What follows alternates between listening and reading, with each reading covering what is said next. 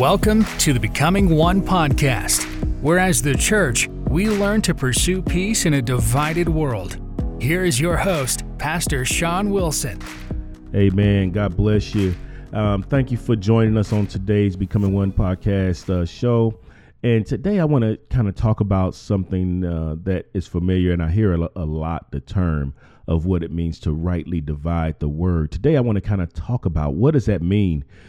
Because it's very important to understand this, because this is one of the reasons that I personally believe that there's so much division and different approaches to understanding when it comes to the scripture. We have people that dig in and they fight these things because they have not done what the scripture says is properly or rightly divide the word of truth. This verse of scripture is written in the letter that Paul wrote to Timothy in 2 Timothy chapter 2, and it starts at verse 14.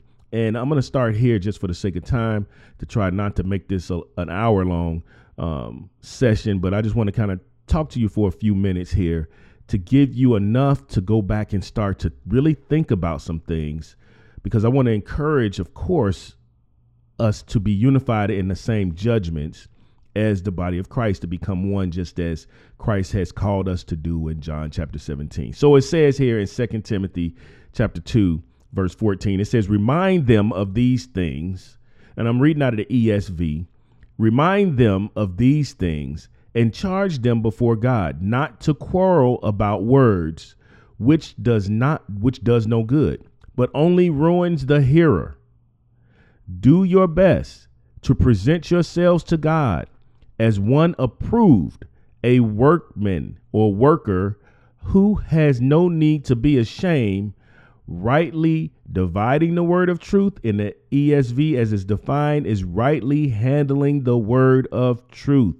Amen. I'm going to stop there. It goes on to talk about this, to avoid some things, to avoid irreverent babble, that leads people into more ungodliness, and their talk will spread like gangrene. I'm not going to go through that piece, but I want to talk about what does it mean to rightly divide or properly handle the word of truth. Some people will come and tell you that properly handling or rightly dividing the word of truth is to separate things. I don't believe it means to separate things. I think it means what it says is to rightly or properly handle it. Let me give you an example. I want to give you a couple of examples of what it means to properly handle. To properly handle the word of truth is to say that when I read in the Bible, when it says baptism, that I understand that baptism does not always mean water. To me, that's properly handling the word of truth. How do I properly handle it? I identify that there's instances in scripture where it actually speaks about being baptized into the children of Israel were baptized unto Moses. There we also see baptism unto the Holy Spirit. We also see people that was baptized in water.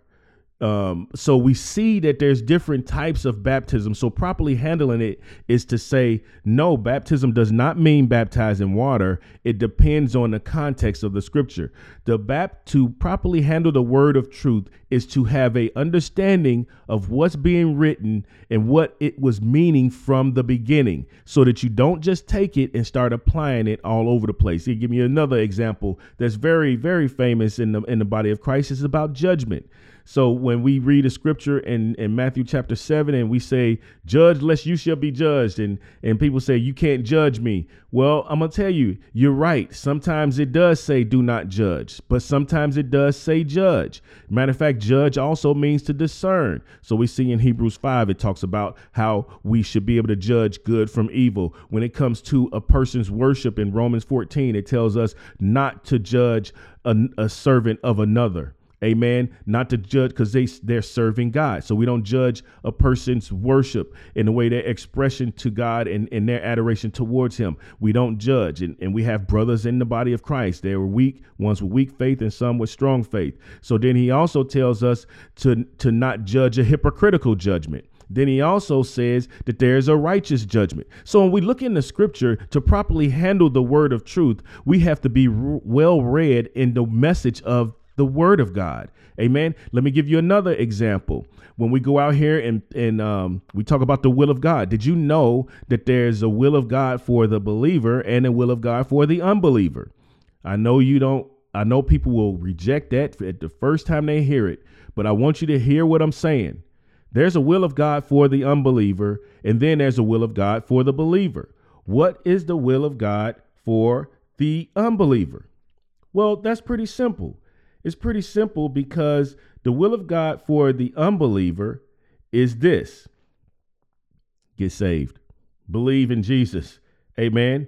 The will of God for the unbeliever is that we must be born again. That's the hope. Believe in Jesus so that you can be born again, so you can be made alive. That is the will of God for the unbeliever. The will of God for the unbeliever is not to fix his life. The will of God for the unbeliever is not to walk after the teachings of Jesus. The will of God starts at new birth for the unbeliever. Everything else is irrelevant. So you're talking about lifestyle, you're talking about all these other things prior to a person being converted. It is not the gospel. The will of God is that we be born again. That comes first. So you can talk about you're going to hell because of this. You're going to hell, but Jesus says they're going to hell because they didn't believe in him. He wants to take care of the sin thing. The sin thing is going to be taken care of by the Lord Jesus. And when they believe in him, they will be changed and made a new creation. How can an old creation do new creation things? They can't. They must be born again.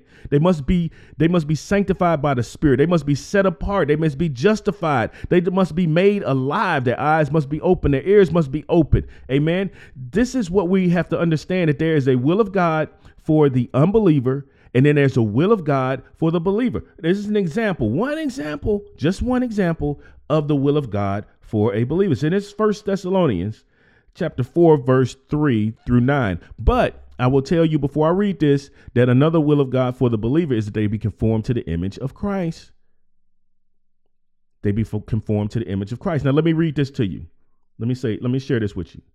It says, "For this is the will of God, your sanctification, that you abstain from sexual immorality, that each one of you know how to control his own body in holiness and in honor, not in the passions of lust like the Gentiles who do not know God, that no one transgress and wrong his brother in this matter, because the Lord is the avenger in all these things, as we told you before and solemnly warned you. For God has not called us for impurity, but holiness.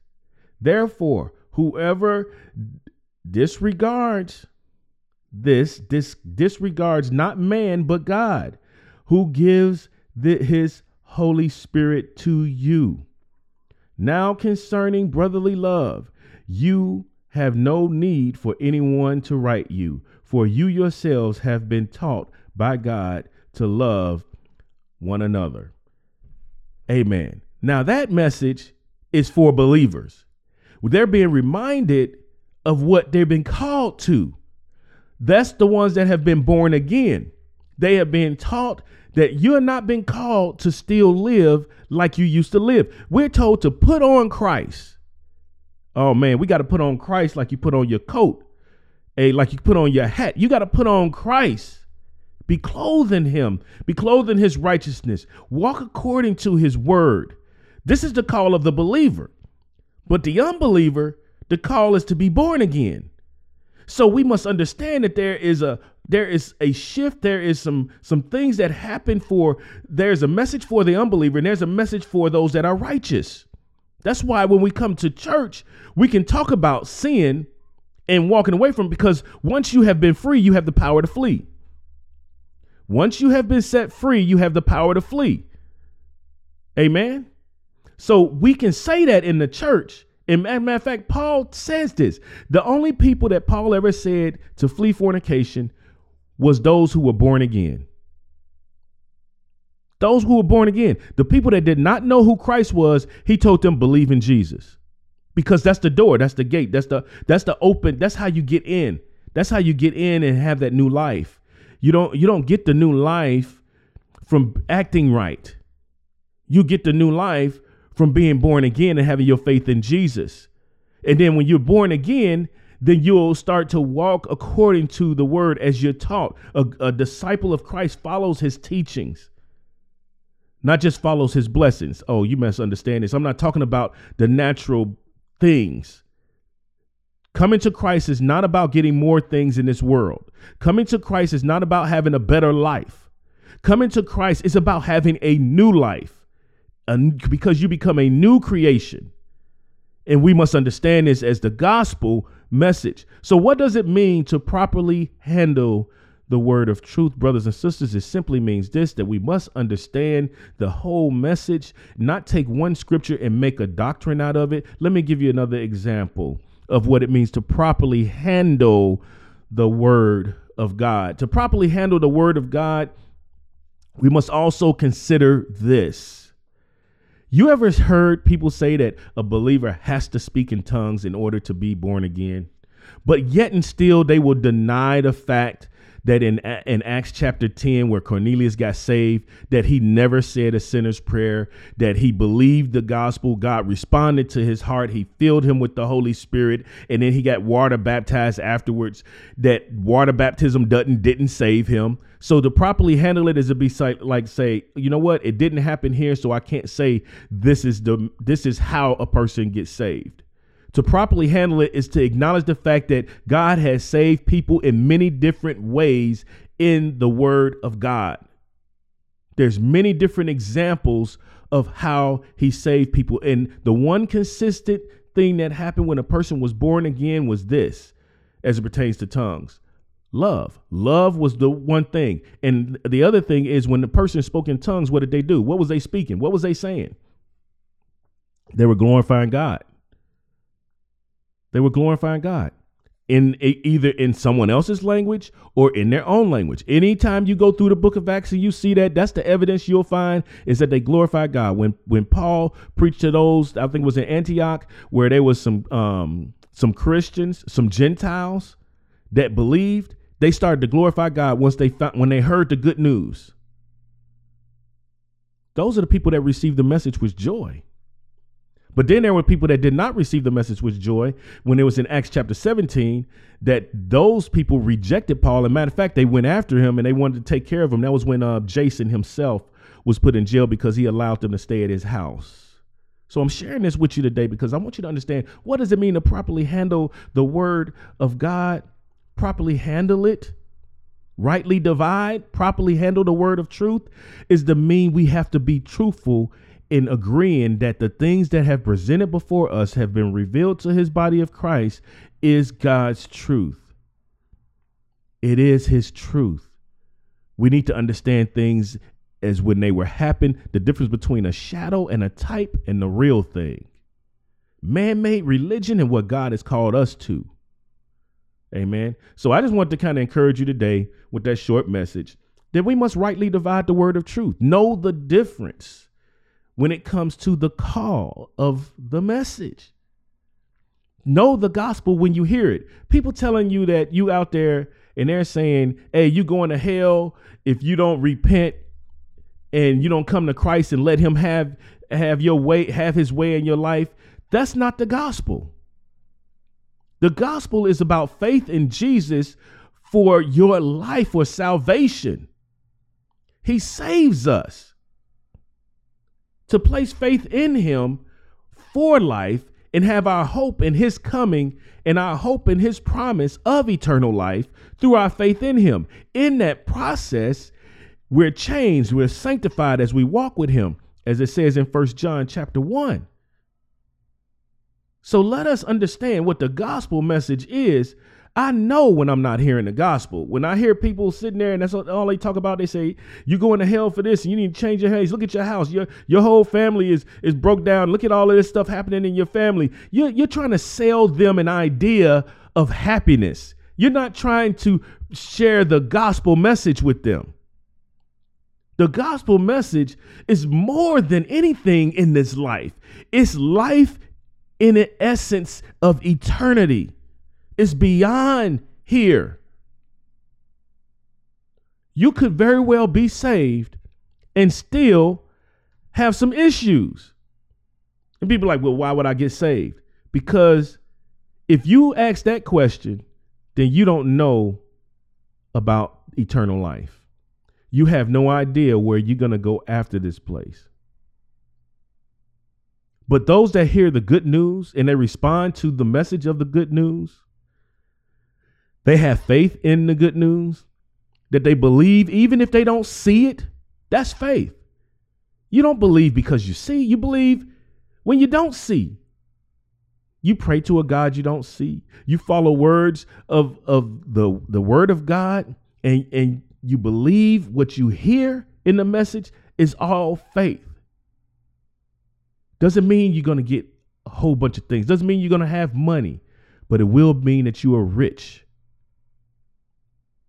See, you have to understand this. See, rightly dividing the word of truth will tell you this also. If you look in the book of Revelation and you look at all of the churches that are there, you'll find out that there was churches that was wealthy, but the Lord said that, hey, you're poor.